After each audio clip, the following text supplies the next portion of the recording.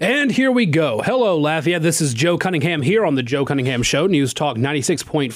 KPEL 232-1542 if you want to be part of the conversation. Now, let's jump right into the biggest news story of the day. Let's see. At the New York Times, the big part of the top of the page, Nancy Pelosi's arrival in Taiwan draws China's condemnation. The big story of the day at the Washington Post. Pelosi lands in Taiwan, defying Chinese warnings of forceful response. CNN, what's motivating Pelosi to visit Taiwan? In the way their columns are arranged right next to that, U.S. sanctions Putin's reputed girlfriend, and video why Trump endorsed two candidates in the same race. NBC News, the big story to the left at the top of their page. Justice Department sues Idaho over abortion ban and first post-Roe litigation. Then Pelosi makes historic visit to Taiwan, escalating tensions with China. ABC News. In the middle, big picture. China to surround Taiwan for military drills in response to Pelosi's trip. To the right of that, the National Security Council's John Kirby taking questions from reporters.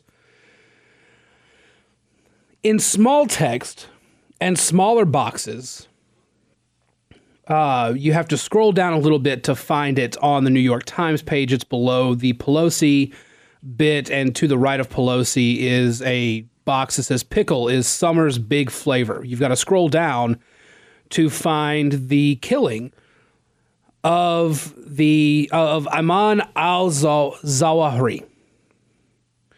Got to scroll down to find it.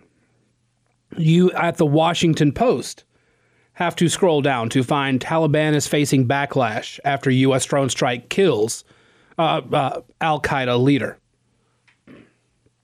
At CNN, just below, U.S. sanctions Putin's reputed girlfriend. Images show Kabul house where al-Qaeda chief was killed by U.S. strike. On NBC News, Justice Department sues Idaho, Pelosi in a smaller box to the right of that, and then Ayman al-Zawahiri is to the far right of that page. On ABC News, you have to scroll down to see a picture of the al-Qaeda leader. It is in small text in the upper left corner in a stack of headlines you're likely going to skim over because there's a picture of Nancy Pelosi right in the middle. Now, why am I saying all of this? The Biden administration wants you, or as of last night, wanted you to really be aware that Joe Biden ordered the killing of the number 2 guy in al-Qaeda. One of the top men responsible for planning 9/11. The Biden administration wanted that to be the focal point of the night until Republicans started asking questions, and conservative media and Fox News started asking questions. Namely, wait, you said you killed this guy in Afghanistan, but you told us, Mr. Biden, that you had struck a deal with the Taliban. You had negotiated with them, and they would not be allowing al-Qaeda back into Afghanistan. And all of a sudden, all of the media is jumping all over, switching the story to Nancy Pelosi in Taiwan. Now, granted, yes, I did talk for 2 days about Nancy Pelosi flying to Taiwan and going and visiting and how important that is. And yes, it is newsworthy that Nancy Pelosi is the highest ranking U.S. official to visit Taiwan in 25 years. But the Biden administration had a win here. They took out the number 2 guy in al-Qaeda. They took out the guy who helped organize and orchestrate the 9/11 terror attacks. What changed? Why is that no longer the big story? Well, From Fox News. Details surrounding the United States killing of al-Qaeda leader Ayman al-Zawahiri raises new questions. Representative Mike Waltz, a former Special Forces officer who served in Afghanistan, told Fox News. The U.S. killed Zawahiri in a drone strike in Afghanistan over the weekend. President Biden announced on Monday night al-Zawahiri took control over al-Qaeda after Osama bin Laden was killed. Number one, what was the leader of al-Qaeda doing in Kabul? Waltz asked. And from what I'm hearing from a number of folks, both in Afghanistan and in the intelligence community, he's been there for some time. So what did the Taliban promise him? The Taliban had promised Joe Biden that al-Qaeda would not get a foothold in the country. And here we are with the second in command after Osama bin Laden, now the guy in charge of al-Qaeda, living in an opulent house in Kabul, in a neighborhood that's normally reserved for high-ranking government officials in Kabul.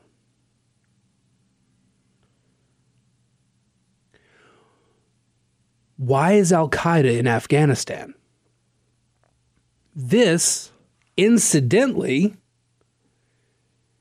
just this time last year, Joe Biden ordered the withdrawal of troops from Afghanistan. And it fell in 3 days to the Taliban. After the Biden administration told us that there was no way, there was no evidence that the Taliban would be making a resurgence, there was no way they could easily take the country back over. Against the urging of all of his advisors, Joe Biden withdrew all U.S. military from Afghanistan. In the midst of all this, a terror attack claimed the lives of more than a dozen U.S. troops. There are still people, allies of the United States, who had been helping us the entire time we were there, still stuck in Afghanistan. The Biden administration impeded the efforts of groups that wanted to go in and help evacuate those who were trapped behind enemy lines in Afghanistan.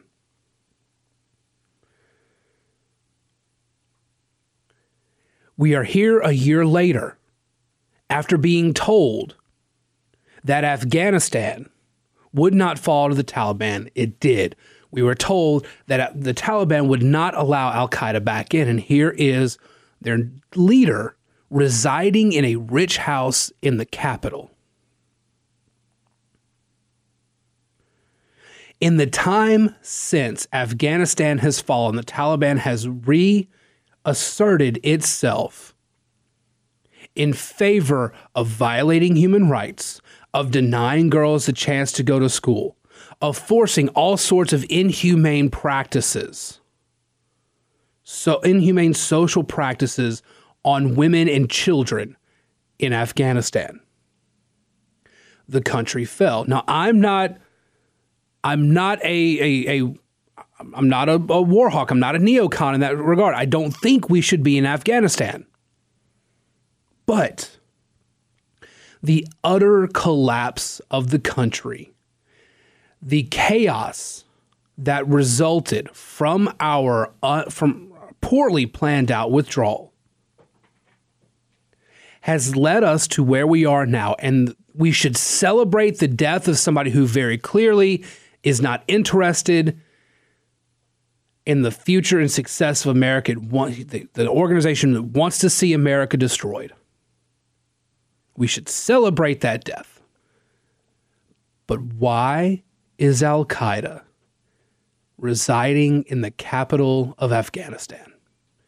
232-1542. Let's go ahead and take a break. When we come back, shift to state politics. The Advocate is shilling for John Kennedy's opponents and not paying attention to the issues at hand. We'll have all that and more here on The Joe Cunningham Show, News Talk 96.5 KPEL. Welcome back to The Joe Cunningham Show here on News Talk 96.5 KPEL 232-1542.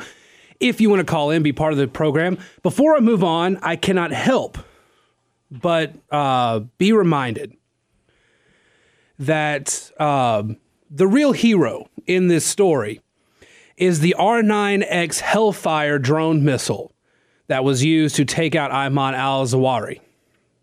This is American achievement at its finest. The Hellfire missile does not explode, thereby causing civilian death. Instead, this missile has retractable death blades that come out. Do you remember the slap chop? Have you seen that? It's that little salad chopping thing you could buy for your kitchen. You just put the lettuce and the vegetables in there and you just hit the thing and the blades twirl around and chop up. That's essentially what this is, a flying slap chop that slices and dices enemies of our military. So thank God we have a more humane drone missile to fire at our enemies. Anyway, 232-1542, if you want to call and be part of the program. So I want to jump to this. I haven't made fun of The Advocate in a while, and I need to because this is just a silly story. Now, it is newsworthy that John Kennedy's opponents want to criticize something that he voted on or didn't vote on. What's silly about this story by Tyler Bridges is the story itself is the response from his opponents. It's not the actual bill itself. It's somewhat about Kennedy's vote and his response as to why he voted against the CHIPS Act. But the bulk, 2/3 of the story, the bulk of the story is focused entirely on what his opponents said. All three of his Democratic opponents. Now, in the show notes on kpel965.com, I only mentioned the two major ones, Luke Mixon and Gary Chambers, because I can't even remember the name of the third one, and that's not going to be a person who gets a single percentage point, I think, in the vote. But here are the comments. First, from Gary Chambers. The CHIPS Act gave Senator Kennedy an opportunity to side with China or the American people on national security, jobs, and the spiraling costs of necessities like the family car. Kennedy picked China. My opponent said no to this bipartisan investment in domestic chip manufacturing that will lower the cost of goods for hardworking Americans, create thousands of manufacturing jobs here in the U.S., and strengthen America's position as a leader in technological advancement. That's no surprise. That's Gary Chambers. Here's Luke Mixon. Senator Kennedy talks a lot, but he doesn't get anything done. He had the opportunity to lower costs for Louisiana families, create good American jobs, lessen our dependence upon foreign countries, and strengthen our national security. But once again, he chose party politics over the good of our state and our nation. I would have proudly joined Senator Cassidy in voting to pass the CHIPS. Wait, hold on. Let's see. Once again, he chose party politics over the good of our state. He chose party politics. It was a bipartisan act. A lot of Republicans voted on the CHIPS Act. It passed with Republican support. It overcame the filibuster. So Luke Mixon's inherently wrong. They're saying that this is some party thing. No, John Kennedy voted against the CHIPS Act because of the cost. Originally, the bill was only going to cost $76 billion, already a good bit higher than it should have been. But they reworked the bill, and now it's going to cost $250 billion. And they say that this is all to help the U.S. compete against China, except it does nothing of the sort. If you believe the key to being competitive against China is more government bureaucracy and giving them more money to regulate things, then yeah, maybe you're right. But that's not actually how the real world works. See, I mentioned this yesterday. I think it was yesterday. Maybe it was Friday. But the United States is currently heading to or in a recession, depending on who you talk to. If you talk to the Biden administration, we're not heading to one at all, and you're crazy for thinking so. But most people believe that we are either in or very quickly heading to a recession. Do you know what you don't do in a recession? You don't raise taxes. And that's what the CHIPS Act is part of. The CHIPS Act is actually part of a tax scheme by the Democrats. See, here's what's happening. All of this money is being handed out as subsidies to American chip manufacturers, who will then turn around and be taxed heavily under the really just gutsy named Inflation Reduction Act, authored and partnered by Chuck Schumer and Joe Manchin. The CHIPS Act gives out a bunch of money to American companies, but doesn't make us any more competitive against China. Do you know why? Because in order to make some of these chips, we still have to buy the materials from China.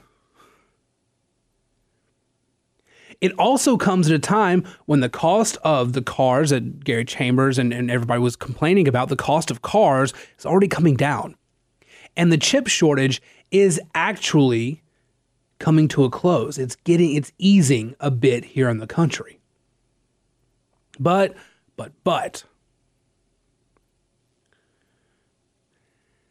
John Kennedy voted against it. His opponents would have voted for it. Tyler Bridges has to write the story about how John Kennedy was wrong and his opponents are right. But Bridges isn't actually going to address the bill, what the bill does, how much it's going to cost, and why Republicans were against it. He just wants you to operate under the assumption that those Republicans are wrong and these guys are right. He is giving them free press. Why buy ads when you can just ask Tyler Bridges to run a story about what you're responding to as an article in The Advocate?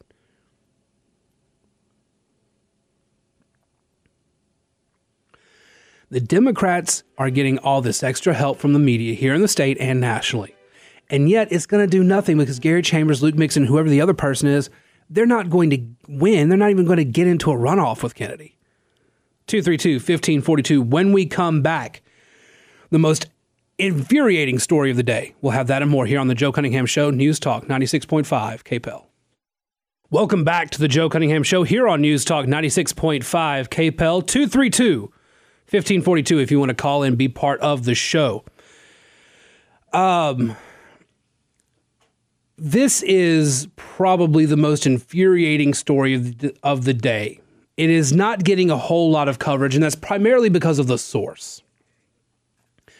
In an exclusive, the New York Post has some of the information from the upcoming memoir of Jared Kushner, Donald Trump's son-in-law. And there's one particular claim in this memoir that should be fueling a lot of outrage, but it won't. The media will largely overlook it. I actually, saw Jake Tapper tweet the story out, and he's about the only one that I've seen sort of push this story. On March 15th, in a call with Jared Kushner and others, as Kushner was part of the task force that was assembled by Trump to combat the coronavirus, Andrew Cuomo told Kushner that for nursing homes, this could be like a fire through dry grass. And that was March 15th. Andrew Cuomo said that. On March 25th, Cuomo signed a New York governor's executive order that said nursing homes weren't allowed to turn away patients solely based on a confirmed or suspected diagnosis of COVID-19.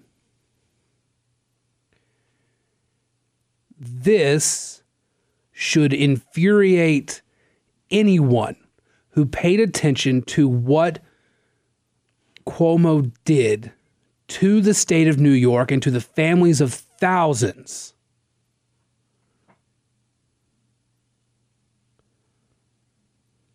Cuomo, by forcing nursing homes to take COVID suspected or COVID positive patients, put the lives of thousands of New York's most vulnerable citizens at risk. And then his administration lied and fudged the numbers so people wouldn't know how bad the devastation in New York nursing homes really was.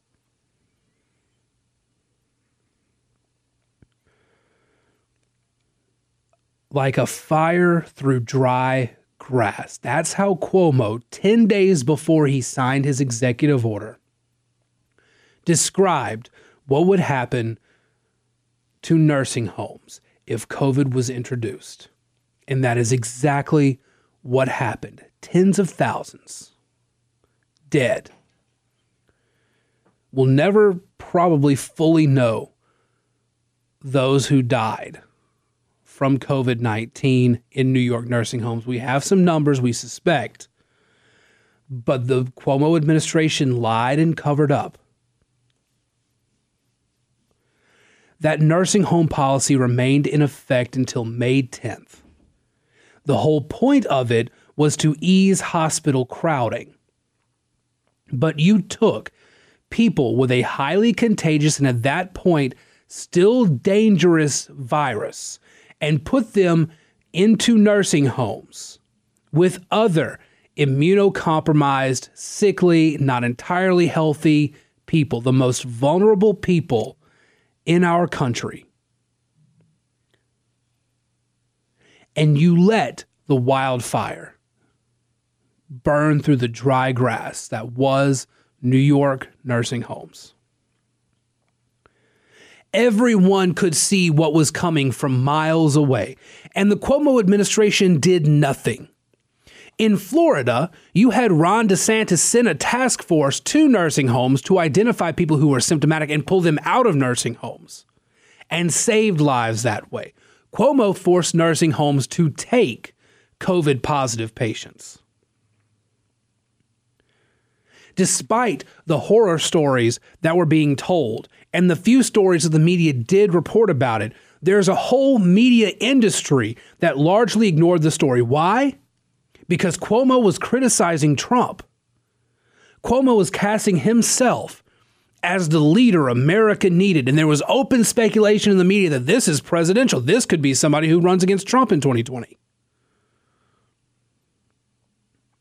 They largely ignored the story of the nursing homes in order to promote Andrew Cuomo. They did nothing as Chris Cuomo, one of their own, brought his brother onto his show and gave him softball interviews covering up the fact that elderly residents were dying in nursing homes because he forced the nursing homes to take COVID-positive patients back. What did we learn from this leadership that the media says he was showing throughout the pandemic? That everything he did was wrong.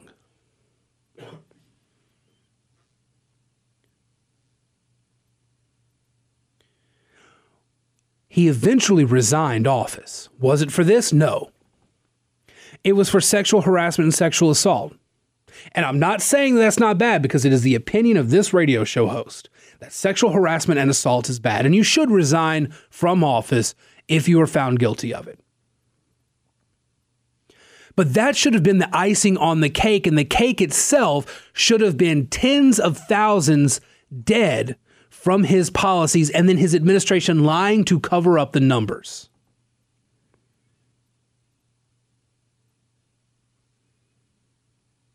He was never made to answer and never will be made to answer for this scandal. He's even planning a political comeback. He wants to run for governor again in the future. He wants to be active in New York politics. And the media will welcome him, and New York Democrats will welcome him.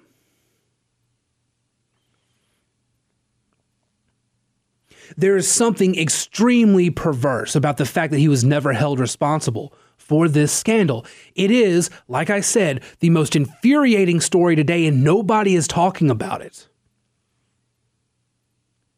He was allowed to continue to operate as the governor, even as we knew this was going on, and he was never held to account. The media that tells you democracy dies in darkness and that tells you they want to hold truth to power never once challenged him on this. It wasn't until some women stepped forward and complained about his behavior toward him that the media cared about anything negative Andrew Cuomo did. And the nursing home scandal became a side plot. And the main plot was his treatment of women in his inner circles. It was only after the media darling that is the hashtag #MeToo movement came for Andrew Cuomo that they cared about his scandals. And they did not give this scandal, the more important of the two, the time of day. There are thousands of New York families who were affected by his policies during this pandemic. They will never receive any sort of justice for this. And the media, which prides itself on how well it challenged Donald Trump and how well it challenges Republicans, will say nothing about this. Just like they're saying nothing about how Biden's policies led to Al-Qaeda returning to Afghanistan and getting prominent housing in the capital. So please at no point try to tell me that the media is unbiased. They should be. The media should be objective. They should be unbiased. They should be reporting on things as they happen. They should be reporting the facts. Everything that happens, either cover everything or cover nothing at all and get out of the business.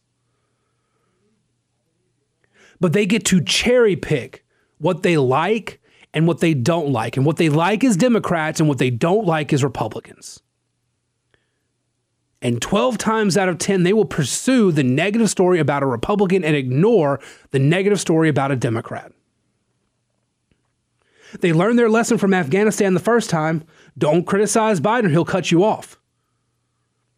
Now they're not saying anything about how his policies have led Afghanistan not just to falling to the Taliban, but actually allowing Al-Qaeda to start forming a presence there again. And those two will skip down the street hand in hand as they plot what to do to America next. And Andrew Cuomo will be allowed to make some sort of political comeback in New York. And all of this will happen because the media does not actually hold truth to power. They do not actually hold the powerful to account. They have picked a side, and they will always choose that side over the truth. I don't care if you report negatively on Republicans. Some of them actually do need to be reported negatively on. But when you do it at the expense of the negative stories about Democrats, of which there are many that have gone uncovered and undercovered and will never truly be covered, this was one of the worst. Let's go ahead and take a break. 232-1542 if you want to call and be part of the program. When we come back, dozens of lives saved because Joe Biden has picked a monkeypox czar. That and more here on the Joe Cunningham Show when we return on News Talk 96.5 KPEL. Welcome back to the Joe Cunningham Show here on News Talk 96.5 KPEL. Now, before we get out of here for the day, good news from the Biden administration. The monkeypox virus has met its match. 14,000 infections across the world, 5 deaths. Maybe up to 6 or 7 now. I think India recently announced they had their first monkeypox death. But Joe Biden, who in the 2020 campaign criticized Donald Trump on his slow response to COVID-19, he's kicked his administration into gear and he has decided to fight monkeypox by naming a czar. Incidentally, the Democrats talk an awful lot about saving democracy, and a czar is a very undemocratic position. But anyway, in the face of the worst global pandemic since COVID-19, Joe Biden has named a monkeypox czar. It is Robert Fenton. He is a regional director for the Federal Emergency Management Agency, FEMA. Robert Fenton, who was an integral part of the fight against COVID-19, will now be heading up the Biden administration's response to monkeypox. The World Health Organization declared monkeypox a global health emergency. The leader of the World Health Organization announced that, despite the fact that their own panel that votes on these things said it was not a global health emergency. But anyway, here are some statements on Robert Fenton.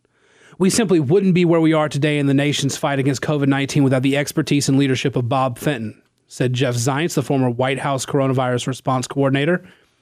He became an indispensable leader in the whole of government response, contributing to a historic nationwide vaccination program under Donald Trump. The White House also plans to name Dmitry Daskalakis, I think that's how you pronounce it, a senior official of the Center for Disease Control and Prevention, as a top deputy for Fenton. Daskalakis, which is just a fun word to say, a physician who previously served as the New York City health official, had helped lead was he the New York City health official that was there while New York City was in utter collapse from COVID-19? I hope not. Helped lead the CDC's HIV/AIDS work and has become involved in the federal response to monkeypox. He was once profiled by The Atlantic magazine as New York City's gay health warrior. Wait, hold on. We've been told by the left that there's really no tie between gay men and monkeypox, despite the fact that the biggest outbreaks of monkeypox have been from men who had the disease and then went to gay orgies overseas and then traveled back home and started spreading it from there.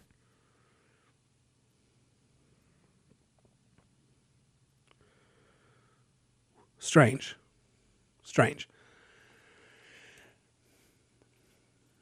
The monkeypox virus outbreaks have originated from symptomatic men who have participated in sex with other men at orgies and other public gatherings. It has spread to thousands worldwide. As of mid to late July, 5 were dead. India has recently claimed there is 1 dead from monkeypox there.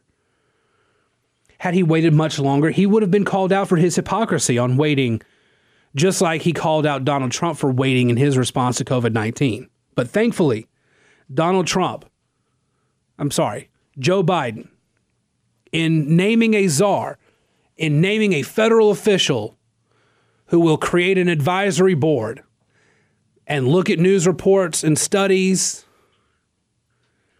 dozens will be saved. Hooray for the United States. This is really where we are. The monkeypox outbreak, there is a simple solution, and I'm going to get in trouble for saying the simple solution. We were told 2 weeks to stop the virus if we just wore masks and socially distanced ourselves. We didn't really follow those rules very well, but the government threatened to come after us if we didn't. Could you not say,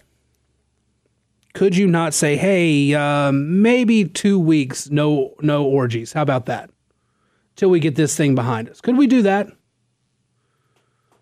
Just want to throw that idea out there. A friend of mine had that idea. I just wanted to borrow that idea from him and throw it out there. Could we just say 2 weeks to stop the spread, no orgies? Could that be the case? I don't know. But the bigger problem here is it's a health scare. It's a health scare where there doesn't need to be one. It's very clear how you get monkeypox. It is skin-to-skin contact. If you do have the symptoms, don't touch anybody. And definitely don't go to an orgy. But don't touch anybody. Just avoid contact until the disease goes away. It's not like coronavirus where you're infectious before you know you have it. Monkeypox is very easy to tell when you have it. And you're infectious only by the skin-on-skin contact. Why is this a global health emergency? This is a strange panic, all because we're still in panic mode from COVID-19. And we're not learning our lesson. All right, 23 hours until the Joe Cunningham Show is back. In the meantime, Offside's coming up next. I'll be joining Shannon, talking about the topics of the day there. Follow me on Twitter at Joe P. Cunningham, Facebook.com/Joe Cunningham Show. And you can always listen to the podcast version of the show. Talk to you guys again real soon here on News Talk 96.5 KPEL.